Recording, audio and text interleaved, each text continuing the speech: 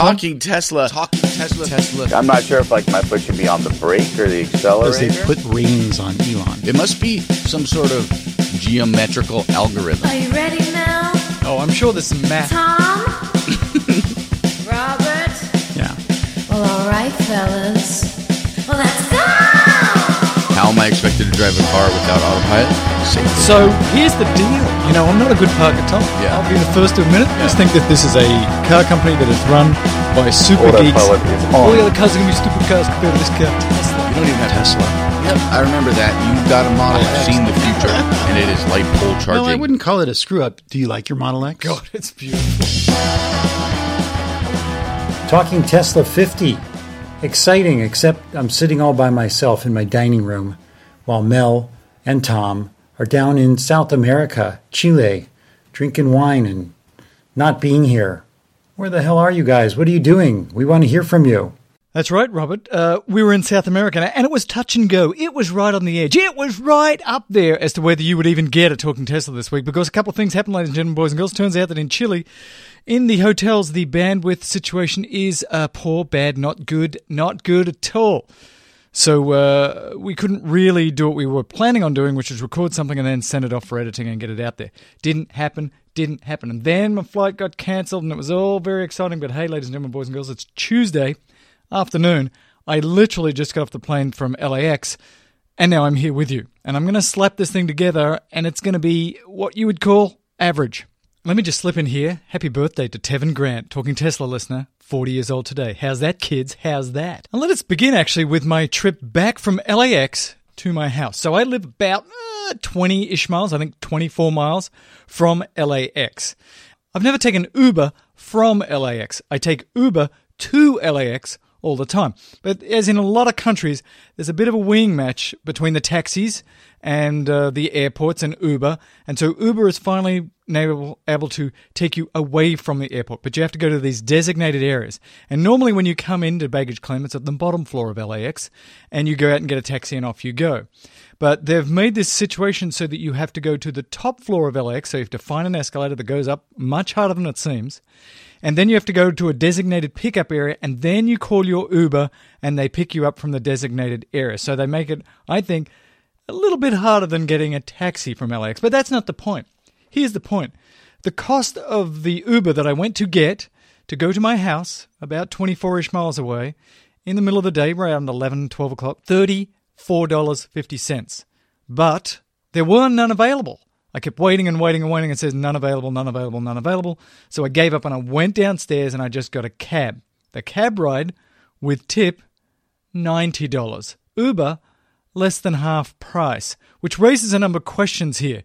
First of all, are Uber drivers making any money? Are they making a sufficient income? Made me concerned and worried. And then it made me think about the fact that once you get rid of the driver, and the driver being 80% or more of the cost, that Uber drive from LAX is going to be hopelessly inexpensive.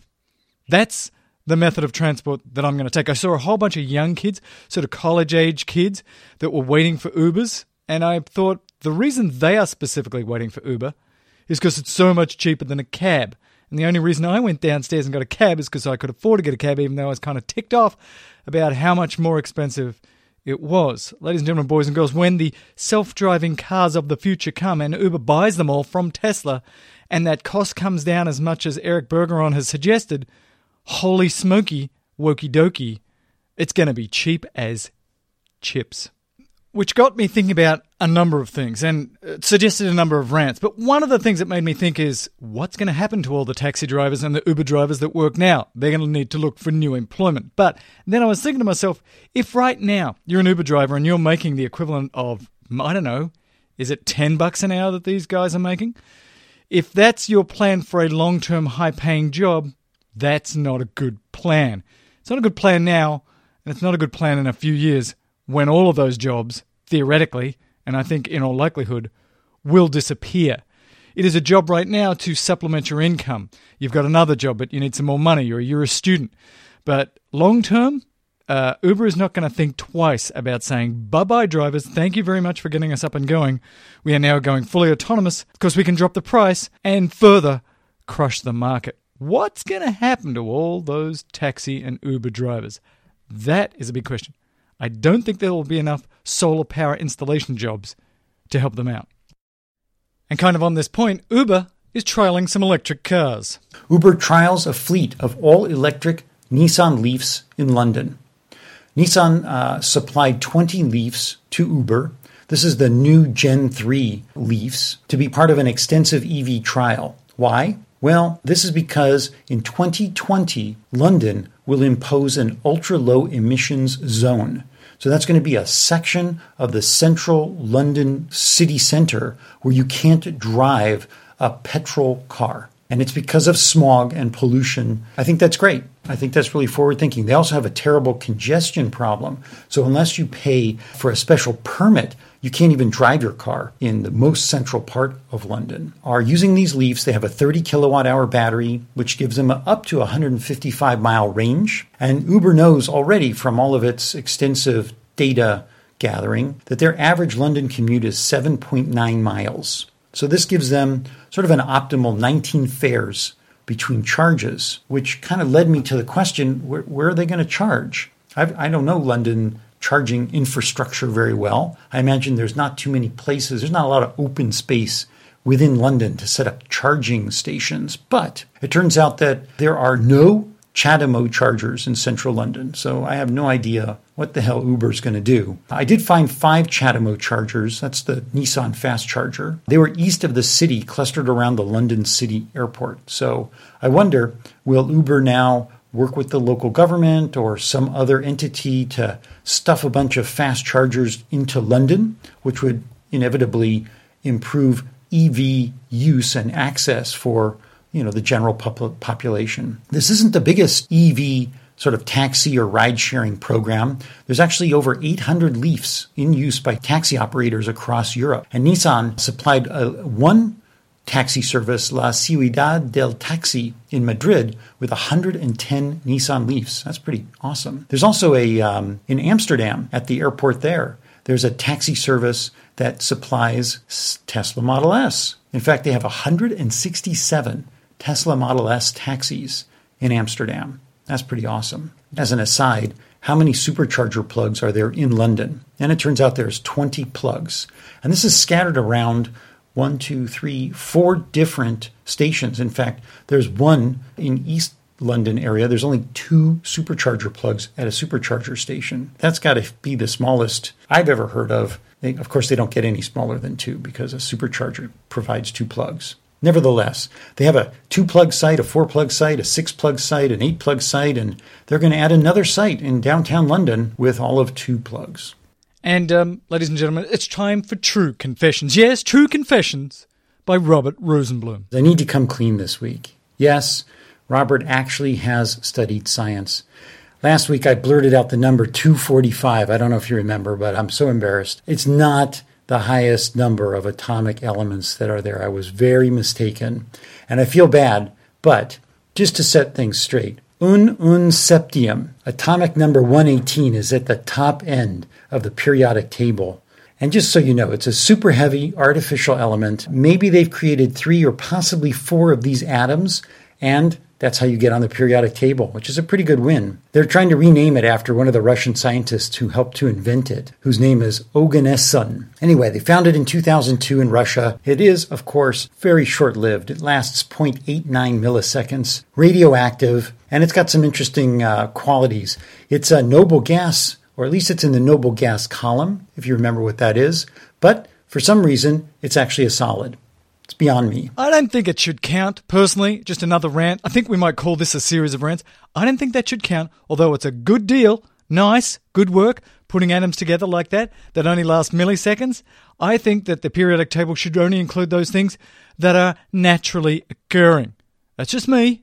I just think that if you make something in the lab that only lasts for a few milliseconds, that's not good enough to get in the periodic table. But it's just a theory with no sort of logic to back it up. Moving on to the news. SpaceX. Oh, what a frowny face. I got first an alert from the Washington Post and then 2 minutes later from the LA Times on my Apple Watch while I was at work. And damn, the thing just blew up like a big, big stick of dynamite. Luckily, no one was hurt. It was slated to take a Facebook-funded satellite up over Africa to provide high-speed internet to that continent. So really a big loss for a lot of the people there. It was an explosion that took place in the same region of the rocket. It's in the second stage. It actually happened while they were loading propellant for a test firing. There's no explanation as of yet. It's the same as the 2015 RUD, R-U-D. Of course, you remember that means Rapid Unexplained Disassembly. The explosion may have damaged the launch site. It was pretty impressive, and you can watch on the Washington Post. They've cut down this, very long video to just the flash feature. Questions are floating through the press. Were SpaceX moving too fast? Will NASA reconsider using SpaceX for crew transport? Oh, I just feel really ill after thinking about it. But Robert, we don't want to bury the lead, as it were, because it turns out, ladies and gentlemen, although the implications of this explosion are sort of reverberating now, and exactly as Robert said, what does this mean for SpaceX? Are they not as safe as the Russians, or do NASA need to do this themselves? Are they moving too quickly? I mean, there are lots of implications, and this is going to happen every time there's an explosion like this. You don't really want to put people on the top of a rocket that blows up every now and then. You want to put people on the top of a rocket that never blows up. So lots of implications. But far more important than all of this, ladies and gentlemen, boys and girls, is the fact that the internet spotted a UFO just before the SpaceX explosion. And if you look at the footage from a number of different sources, there is indeed a UFO in that it is unidentified and it is certainly flying.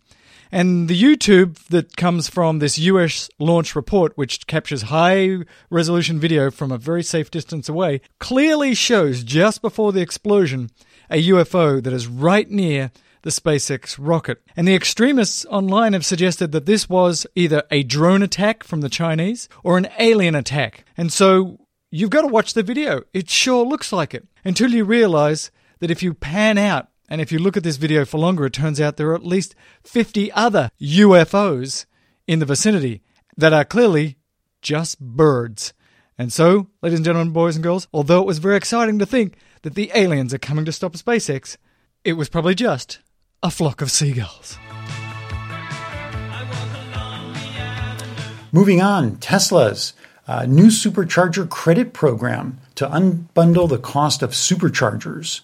So, of course, there's two articles in Electric. Mel can do it so much better. A savvy Tesla aficionado noticed when he was on his My Tesla webpage that there was a spot where you could delineate supercharger credits, and you could buy supercharger credits by the kilowatt hour. And it had a place where you could enter your credit card, and he thought that was interesting. And another, maybe the same guy or somebody else, went into the HTML code for that page, and sure enough, they saw that there was this method by which you could charge supercharger credits on your credit card. The argument is that unbundling the cost of the supercharger from the sale of a Model S or a Model X and eventually a Model 3 would bring down the entry price of the car. How do we know that? Well, early on, if you bought a Model S 40, they did make a 40 kilowatt hour battery, or the early Model S 60s, they did not come with supercharger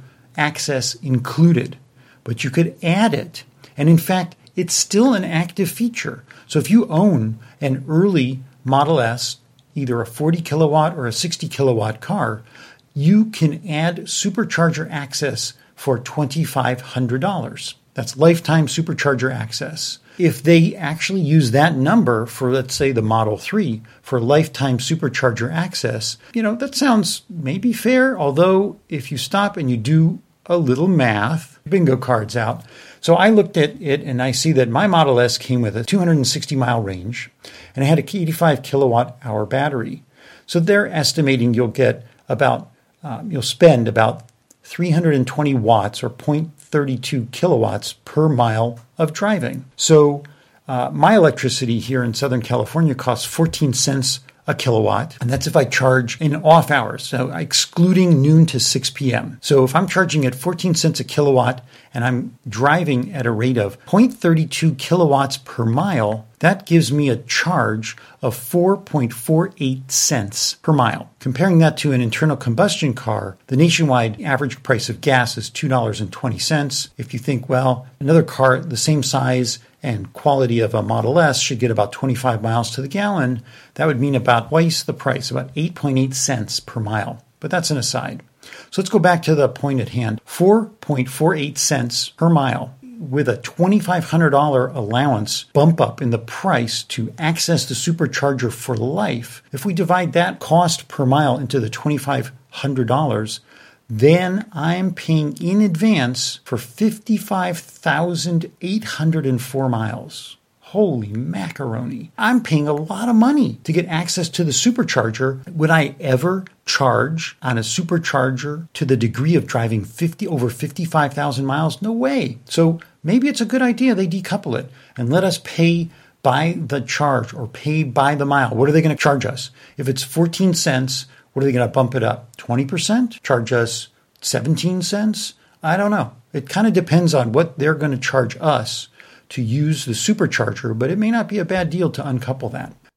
Actually, in many ways, this is not new news because, LA Times and other people have seen it, and other people have said, at the shareholders meeting earlier in the year, that Elon was actually talking about this. He was saying that decoupling lifetime supercharging is probably a good idea because they're trying to keep their margin around 20-25%, and adding stuff like free supercharging for life really eats into that, and this has got to be a profitable car.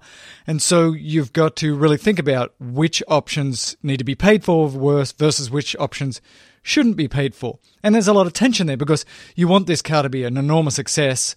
And one of the ways you do that, just as with the Model S and Model X, is the psychological success of saying you can drive long distance forever on the supercharger network. So it's a little bit more difficult though, because if you ask somebody who's going to buy a $100,000 car, do you want an extra $2,500 for the supercharger network free for life? You go, sure. But somebody who's scraping together the pennies to get this really nice car for $35,000 and suddenly it's $2,500 more, that's a bit more difficult. So I think decoupling is good for lots of the options. It goes back to that idea that I think all of these options will be in there. That would make sense from a manufacturing point of view because it's not really going to cost them too much money to put in that charger. Probably it's the cost of the electricity over time that will be at least as much as the charger. So you just put it all in there and you say, here's the base price. It's really cheap. Now, if later on you decide, boy, I really am doing a lot of long distance travel and I really don't want to pay as I go. I just want to be able to pay up front and be done with it. And now I've got an extra couple of grand. Can you flip the switch and turn that on with software? That, I believe, is the way to do it. And that is the way I believe they will do it. I think it makes the manufacturing process a lot easier. If you just fill the car up with most of the options, maybe you can't do it all of the options, but most of the options, and then software upgrade it later on is brilliant because as people save more money and they love their car and they want to make their car even better, okay, flip on the bigger battery, boom, done. Flip on the supercharging for life, boom, done. That is a really different way of selling a car initially cheaply and then adding stuff later on without even having to go to the store. So I'm in downtown Santiago and just walking past a group of renter bikes, which is kind of cool. You go and put your credit card in, rent the bike, bring it back somewhere else, and you get charged. But I've been walking around for about an hour or two, and I have not seen one electric car. And this raises to me the enormity of what Elon and others have to do. This is a big city. This is 5 million people. This is a country with over 20 million people, with a lot of cars, a lot of buses. So when we're talking about electrifying the US or electrifying Australia, this is going to happen throughout the world. This is a South American country that does not have the money to replace its cars with even a $30,000 car. Probably not even with a $20,000 car. For this to work here, we're talking, you need a $10,000 electric car that can get it done for these people, plus the infrastructure. And when you walk around, when you go to the gas stations, when you look for car chargers, there's very few. So this problem, this thing that we have to fix is enormous. And it's only until you really get out of the States and look around at the rest of the world, and this is just one tiny part of it, you realize how big a problem this is to solve and how big an idea person you have to be to get this done. We need South American gigafactories, North American, Australasian, Asian, and we have to get that price down. And that's a real big question to me. Can we get this done? Let's do a few letters here, ladies and gentlemen, boys and girls, and I don't have my boys here to help me pronounce things, so this is going to be really very interesting. Here, Matt Atkinson. Look, Matt Atkinson said this. Electric cars used to be mocked as milk floaters here, which is those electric flatbed vans that used to deliver milk in the middle of the night so they wouldn't wake you up. But no more, because now, as Matt notices, Tesla is on front of a whole bunch of car mags, and those car mags are saying, this is a real car and it's real fast. John, and this is going to be so exciting, Cocktoson. John Cocktoson, who says it's Scotch-Romanian. He says this, ladies and gentlemen, boys and girls, love the show. You guys have a great rapport. Love it when you go into deep dives. But by the way, you mentioned 2 Business Insider articles this week, but you should know that Business Insider is basically a clickhouse with nothing but salacious titles. And second, you should know that Matt DeBoard, the lead auto writer, is currently being pursued as an escaped mental patient. Is that true? Is he really? So he gives a couple of titles that are, clickbait titles. So it's time for Tesla to stop improving its most successful car. The whole point of Tesla is that it always promises and undelivers. Tesla has big plans to build Model 3 that nobody wants. Yeah, so I get the point here. And then he said, get this. Tesla loaned him a P90D Ludicrous, a 270-mile car, supercar, and he took the family on a selfie-filled road trip. Never commented once about the P90DL performance, and then proceeded to run it dead flat in 117 miles, stranding himself. AKA, according to John, he's a moron. We note that, and we might just stay away from Business Insider if we can corroborate the evidence that it is a clickbait piece of loser site. Tevin Grant, who again, by the way, turned 40. Congratulations. I never thought you'd make it, Tevin. He says lots of things, but he says one of the things that people are really worried about in the world today is the government tracking them. But he says, it's actually private companies that we freely give our information to that know our every move. And in fact, he suggests that if you go into your Google account and go to Google Maps and click on the menu and then on your timeline, you can look in awe at how well Google has followed you everywhere through pictures and through mapping if you have that stuff turned on. I've done it. It's actually frightening. Tim James, who's an Australian who listened to the show between Sydney and Canberra, had a whole thing about 100 kilowatt batteries and about the upgrade with the 90 kilowatt battery. But Tim, I didn't understand. So you're going to have to send me another email. Kip Spanbauer said, you know what? There's a lot of talk about these battery replacements and doing all this stuff. And, rapid charging is the key. And I'm with you. Rapid charging is the key. And they're doing it for cell phones, and he provides a link. But if we can get the charging of a Tesla down to 5 minutes, not sure how they can do it using physics and heat distribution. But if they can get it down to 5 minutes, the supercharger issue becomes a non-existent issue. It's not 5 minutes right now. To do a sort of an 8% charge is like 45 minutes. So they're going to have a 9-fold improvement in charging time. Not anytime soon, I suspect, even though they said they theoretically can. David Sell here has an interesting thing. He's asking me about the Oxnard supercharger station, which is about 30 miles from here. And he lives nearby there. And he's asking me, like, on an average day, in the middle of the day, how many Teslas are there? And the answer is 1 or 2, and it's like a 10 or 12 lot supercharger. So most of the time it's empty, but on busy times, on weekends, after events, it's often full. But he says this, and I find this the most interesting part, that he's going to get a Model 3, but he does not want to pay $2,000 up front for the privilege of supercharging because he's going to get an 80-amp charger at home. So that is an N of 1 study about how many people are going to buy this upgrade to their Model 3. Oh, I'm going to get this wrong too. Kapperstolik says, stop yelling electric. Sorry, that's not going to happen, but I will turn down the volume when I do. James Boos links us to an article about Volkswagen supercharging in 15 minutes, or fast charging in 15 minutes. And there's a couple of people are saying that this is all very interesting because Tesla in 20 minutes can give you 100 miles charge, and they're going to do 300 miles charge in 15 minutes. We'll see about that. We'll see if they can actually pull it off. Now, at this point, a lot of you are worried about where's Tom, because Tom and Mel went to Chile, but apparently only Mel came back.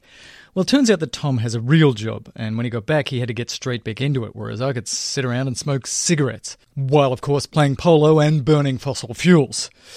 Robert needs to tell us something else that he's done wrong. It's so sad. Oh, yeah, and then Robert Comes Clean Part 2. Yes, last week we talked about the inevitable, or the upcoming trip to Chile with Mel and Tom, and I thought that really how would you say talking Tesla in Spanish? And again, I have egg on face. So I think that the appropriate translation would be Hablamos Tesla. But really thinking about our show and all that we gab on about, it really should be more like Hablamos Tesla con tres idiotas. You can probably figure out what that means. Or maybe Hablamos Tesla con tres imbeciles. You probably get that one too. Or how about Hablamos Tesla con tres bufones? Well, that's it from me. Have a great week and enjoy the rest of the show. It's probably at this point you've been thinking, Tom and Mel were in Chile together, only Mel came back. Mel probably ate Tom. It's not true at all. Here's Tom interviewing Katie Cooper. Katie works in the office and the studio with Tom and has a really interesting story that I think a lot of people who are just getting into EVs will really appreciate. She's thought about different EVs. She drives an EV, not a Tesla owner yet, but I think really helpful for those people that are trying to work out, before the Model 3 comes along, what to get. And I think many of you that know the program well will also note that basically Tom is trying to work out what car he should get by asking Katie what car she's going to get next. So, Katie, you have a Chevy Volt. What year is your Chevy Volt? My Chevy Volt is a 2014, Tom. Was that the first year of the Chevy Volt? No. And you leased the Chevy Volt? You own this Chevy Volt? I leased the Chevy Volt for 36 months. 36 months. So you still have about 12 months left on your lease? Correct. So you've been driving that car for 2 years. Yep. How many times in that 2 years have you put gas in that car, Katie Cooper? Around, approximately. Tom. In 2 years, I would say maybe 10 to 12 times. 10 to 12 fill-ups? Yeah. And how many gallons does that car take? 7 gallons. So you may have put 80 gallons. Let's call it 90 gallons. You know what? What the hell? Let's call it 100 gallons over 2 years. Sure. It's probably on the high end, I would say. But all right. Yeah. We'll call it 80 then. All right. Let's call it 80. And how many miles do you currently have on this car? About 26,000. So 80 miles, 80 gallons, 26,000. Let me do some quick math. So not accounting for the electricity that you used, which we're not because we're being silly. Right. 325 miles driven per gallon of gas used. That's pretty good. Yeah. Obviously, you plug it in every day. I do. When you got the car and you plugged it into full charge, how many miles of range did you get out of that? And I would say probably 38 to 42 miles. It depends. Okay. And how many now? Currently 40. You haven't had any real battery degradation in the 2 years. Oh, no, not at all. So you feel like your range is fine. Yeah. And so you have a car and it has a range extender, which I know very much that you try to not use. And from this 80 gallons in 2 years thing, you're doing a pretty good job of it. Right. So would you now consider buying a pure electric car that had, and if so, how much range would you have to have, knowing what you now know, to be comfortable? I certainly would be comfortable with an all-electric vehicle, and I never thought I would say that, ever. Even Mel Herbert would never think I would say that. Because I, like he did, at the start had range anxiety, even with the gas backup. I was like, I think I'll be fine, but it's good to know that I have gas backup. But now I could probably go for an all-EV car at 80 miles. Like 80 miles would 80 be... miles range. Yeah. I would be comfortable with that. So you're not necessarily clamoring for the 200-mile Model 3 with the supercharging. You're not necessarily wanting the Chevy Bolt, although you've had a Chevy electric vehicle. Yes. A new Chevy electric vehicle is coming out. I know. Right. I'm sort of holding out on that. I would like to take a look at it in person, test drive it. I've test drove the BMW i3. I really liked it. It was pretty expensive when it first came out. Now the prices have dropped a lot. So that is certainly something I would consider. And I also like that it does have the gas backup for longer drives. But I definitely would be interested in the Chevy Bolt. I do like the Tesla 3, but the wait list is just too long. It seems discouraging to hold out for that. If you had to buy a car today, I would go cars for available, the i3. you would. I think so. Is it because it's a cute little BMW girl car? Sorry, Ben. I don't like the new look of the Volt. Right, okay. I feel like it looks like a Honda Civic. But to be fair, I haven't test driven it. So I haven't seen the inside, really. I do like that there's a fifth seat in the back. That's sort of appealing. I don't think the i3 has a fifth seatbelt in the back. There's been a handful of times where I wished I did have an extra seatbelt in the back seat. Your Kia Souls, a used EV, a Leaf. No dice on a Leaf. I feel like a Leaf is not for me. Okay. Seems a little small. Right. Seems sort of unsafe. Even though it's pretty spacious and not much smaller than the Volt, really. Really? I don't know. It feels like it sort of looks like a bug. A lot of people have that. A lot of people have that impression of the old Leaf. So. Very popular automobile, though. Yeah. And would you lease again? Would you buy again? Are you from your beginning of your car buying life? Right. Are you a leaser? No, I've always bought my cars. This is the first lease I've owned. Or that And- I've leased first car.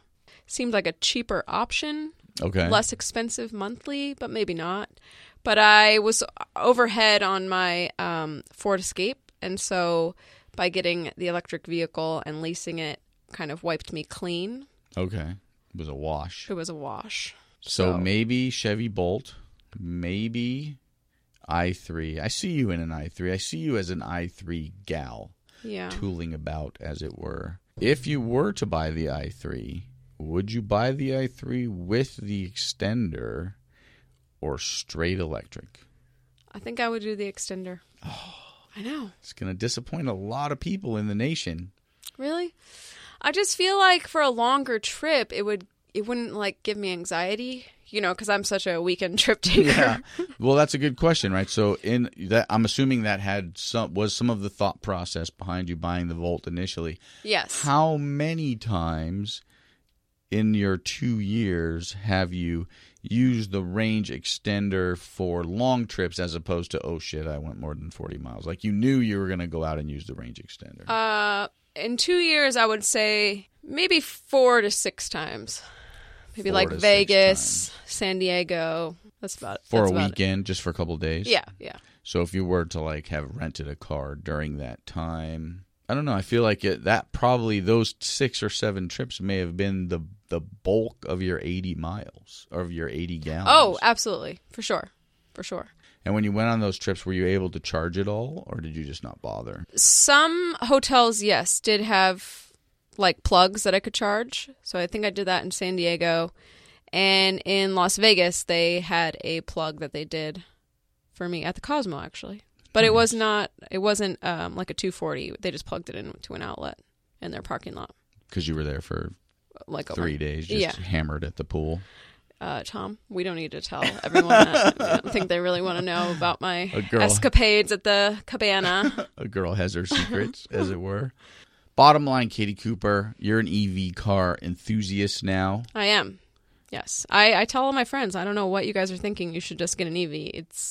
It seems like the smartest option for people driving vehicles. I mean, I just don't understand why people continue to go to the gas station. Seriously. But you were one of those people once I know. when you started working here. I know. And who influenced you the most? I was converted to the EV side by one Mel Herbert. Who is on this lovely show of Talking Tesla. It's true. Well, thanks, Katie Cooper. We appreciate your time, your problem. insights, your dedication to the cause, as it were. Oh, you're welcome. Well, thanks to Katie and thanks to Tom. For just a second, I was going to edit out that part where she said I helped convert her to EVs. But my ego said, no, dude, you need to have that ego stroke. You will leave that in. And I did. Ladies and gentlemen, boys and girls, that's all for the main show. But for those of you that have never heard Eric Bergenson, who was in episode 8, talk about why the autonomous vehicle driving revolution is just around the corner and is going to change everything, we're going to put it back in this episode. If you've heard it, ignore it. If you want to hear it again, great. If you haven't heard it, you must hear it. Eric Bergenson really talking about how autonomous vehicles are going to change the world. My name is Mel Herbert. He was Tom Wolfson. And he was Robert Rosenblum. And we'll talk to you next month, or actually next week, and we'll have a proper show instead of what we are calling the Frankensteinian sessions. He came out with this pretty radical statement about autonomous vehicles. Vehicle is going to do to the car what the car did to the horse. My background is in physics, and I just recently, a couple of years ago, got a degree in industrial design. Autonomous technology, it's a disruptive technology that's going to have a huge impact on the human race. At the end of the day, cars are only used 4% of the time on average in America. It's between 70, 80% of the time, cars are used with only one person and a personal bag and nothing else. About, again, 20 to 30% of the time, you might have 2 or more passengers, maybe some cargo in it. But this is the purchasing dynamic that American consumers are stuck in. Right now, first of all, most people might only choose a new car maybe 10 or 20 times in their entire life right now. So when you choose a car, you choose it and then you're stuck with it for years. But again, it's my belief that that's all going to change. Once you could use vehicles on demand, then what's going to happen is that, in that world, what's going to happen is that a commuter would choose a new car twice a day instead of twice a decade. So now the consequences of your automotive choice is trivial. You're not stuck with your choice for years anymore. Now you're stuck with your choice for 20 minutes until you get to your destination and you release the car. So what that means is that people are going to be freed up to start using vehicles that more directly reflect how they actually use their cars. And how they actually use their cars is about 75% driving, just completely solo with nothing but a personal bag. So let's take us through this magical future. I want to try and paint the picture as you painted it so well for us during the meeting. So I get up in the morning, I'm going to go to work. Let's say I'm 20, 30 minutes away, cup of coffee in hand. I'm in this magical future. I don't have a car that's been sitting there all night doing nothing. So I'm going to go to work. So what do? I pick up my app. It's an Uber-like app, and I say, driverless car, come take me to work, and I'll get a choice of fast, driverless car that can whip through the traffic. Is that how it's going to be? And I'll just pick that choice and it'll be whatever price. We'll get the pricing in a second. But that's my first thing that's going to happen, right? I would take it a step further in that anything that's a routine habit that you do all the time, you won't even have to pick up your phone after the first time you kind of set the routine. It's going to know every day you go to work at 7:15, you drive by yourself, you have a briefcase and nothing else. So the car's already going to be out there waiting for you because that's what you do every single day. And the cloud knows that. Same thing at the end of the day. The car is going to be sitting there with your name on it, your reservation. You're going to walk out. It's going to pull up about 10 seconds before you walk out on the curb. You're going to jump in it and go home. Then you're going to get there and it's going to drop you off. Then you release the car. You never have to worry about parking it. You can turn your garage into a gym or a home theater if you want. And then if you're doing something unplanned, for example, Saturday morning you need a car that takes 7 people, 9 people, then you just hop on your Uber-like app, and we'll say Uber, there's lots of different ones, but we'll use Uber because it's the best known. You hop on your Uber-like app and say, I need a 7-passenger minivan to the house, and boom, it comes in 5 minutes. For any kind of unplanned, non-routine trip, then you are going to have to specifically interact with the system to order what you want. And, population density is going to play a big role here. So right now you can already get an Uber in about, 40 seconds notice in any urban environment. But when the price of Uber comes down, 95%, which is not at all unreasonable, the market for Uber is going to explode even more than it already has. I mean, when I say Uber, I'm really referring to all ride-sharing companies and future competitors that don't exist yet, obviously. But I'm going to say Uber for shorthand. So what's going to happen is that Uber is going to be servicing suburban and residential markets with the same speed and efficiency as it currently serves urban environments. Now, to be honest, I don't think this is going to work in rural Iowa because there's just not enough population density there to support a fleet dense enough to have that quick of a response time. But literally, even a residential market, the vehicles will be dense enough that you'll be able to have something in front of your curb in just a few minutes, if not less. And it can be whatever you need. If you need to, move a piano that day, or you want to take 7 people to a basketball game, or you want to take your son on a fun drive on a curvy road, or be driven, then that's all going to be available. Getting our head around these concepts would have been really hard, even just a few years ago, even before sort of Uber exploded and took off, and now so many of us use that service. So a couple of questions for Eric. First of all, what happens during those high commute times in the morning and in the evening? How do you deal with that situation? We still need a lot of cars for that situation. So first of all, about the time of use issue, this whole transformation where we start using vehicles on demand, and again, transportation becomes a service rather than a product in America, I call that the mobility cloud. So I'm going to use that term, the mobility cloud, from here on out. Now, what's going to happen is that the mobility cloud is going to be basically like the airline industry is today, where the supply of hardware, the vehicles, is pretty much totally fixed on a short-term basis, but the demand for it is incredibly elastic. Just like, during rush hour, everybody wants a car. At 4 a.m., almost no one wants a car. And what's going to happen is that the pricing structure is going to reflect that, just like Uber does today. And of course, no one likes that surge pricing from Uber, but keep in mind, it's a lot because Uber is unnaturally expensive right now because you have to pay for both the vehicle and the driver's time when you use it. Once the overall cost of Uber comes down 90%, obviously we're not going to grouse so much about those prices. We'll get into a little bit why Eric thinks that the price of Uber-like services will drop so much. But the single biggest reason to bring up here is because it's driverless. That most of the expense that you're paying for when you have Uber come and drive you to the airport or wherever is not actually the expense of running the car. It's the expense of having a human being in the car. Get rid of the human being, the price plummets. Now, another implication of what goes on here is pretty far-reaching. And that is, right now there's lots of cars on the road, and we're going to need a lot less cars. That's going to mean, even if we use fossil fuels, a lot less pollution, but it's also going to make the car industry freak out. Right now, we have about 250 million cars in America, and they mostly sit around not being used. So all that's going to happen is that all that extra unused stock is going to eventually go away, and it'll take decades for that to happen. So the net number of total vehicles is actually going to go hugely down overall, and obviously most of them are all going to be used during common times like rush hour. The mobility cloud is actually going to decimate the market for private car sales in America and every other industrialized nation. And that's because, once people realize they can use Uber cheaper than paying for their own private car, eventually they're going to stop buying privately buying cars. So just understand that the net number of cars is going to go down in America overall. If we accept this as true, then this has enormous implications for the car industry. We're going to need a fraction of the number of cars that we have today. Therefore, that industry is going to undergo radical change, i.e., it is going to shrink. They have got to be freaking out. I've actually given this talk at a couple of, I'm not going to mention the names, but at a couple of major established automobile manufacturers. And to be perfectly honest, I kind of got laughed out of the room each time. They cannot accept that this is coming. You're talking to people who have spent their entire careers selling SUVs to consumers, and they simply cannot imagine that. And by the way, buying an SUV rather than a compact car or even just a station wagon is a non-rational choice, and we all know it. But that's the business model, and it works. And because consumers have been engaging in this kind of non-rational behavior for so long, because we like SUVs. I mean, again, I'm a big car enthusiast. I love sports cars, and I own a ridiculously impractical, silly sports car because it makes me happy. And they've been able to leverage that for so long. They simply cannot imagine a day when that goes away.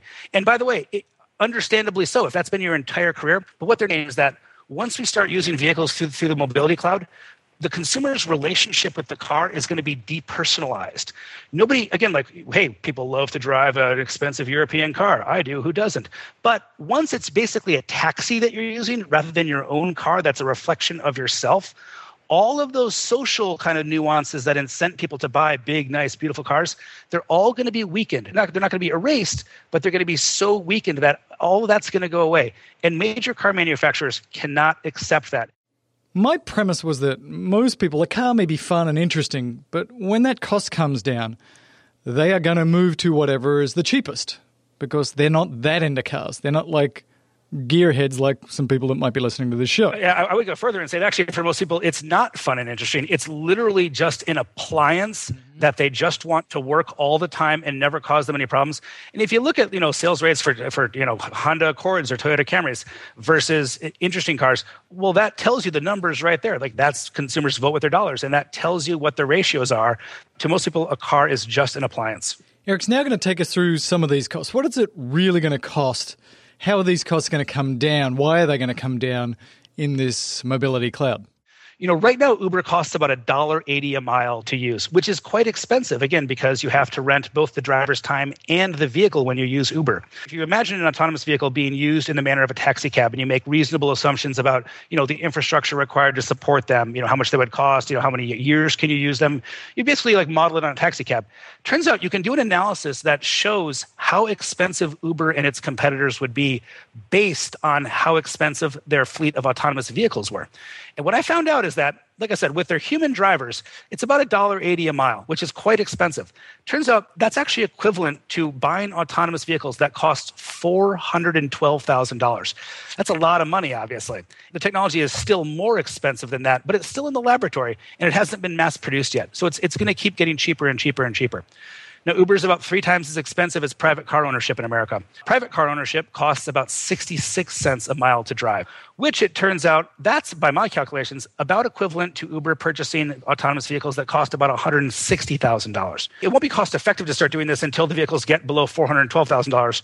But anytime they're purchasing vehicles cheaper than that, down to $160,000, when they get to $160,000, their service will have dropped by 2/3 in price. So basically what's happening there is that Uber is just getting cheaper, therefore their market is exploding even more than it already has exploded. But again, Uber's market is growing, but otherwise it's business as usual. Things don't really start getting interesting until they can start buying autonomous vehicles that cost less than $160,000. Because at that point, now they're starting to provide service cheaper than it costs to privately operate cars in America. For example, if they could ever buy a fleet of autonomous vehicles that cost $75,000, then they'd be able to offer transportation for about 2/3 the price of privately owning vehicles in America. If they could ever buy a $25,000 fleet vehicle, and I know that sounds really cheap right now to 2015 years who know anything about how expensive autonomous technology is, but stay with me on that one. If they could ever buy a $25,000 fleet vehicle, that would allow them to offer transportation for 1/3 the price of privately owning cars. If you offer consumers transportation for 1/3 the price of what it costs to privately use a car, and by the way, it's not just as convenient, it's more convenient, because now when you get to work and maybe you work downtown, you don't have to park the car. You don't have to pay for parking. You don't have to spend time looking for it. You just get out of the vehicle and release it, and it picks up another passenger. The economics of this are impossible to ignore. Consumer choice angle, we could debate and talk about that all day long. But at the end of the day, when the price differential is that extreme, consumers are going to choose it eventually every time. But then what about specifically electric cars? Why electric autonomous vehicles versus internal combustion engines? What additional benefit do you have from having an electric car? So first of all, there are 3 major disincentives to consumers using electric cars. The first one is the higher purchase price. The second one is the recharging time. And the third one is the limited range of the vehicles. And what's going to happen is that the mobility cloud is going to negate all of those disadvantages. And here's how that's going to happen.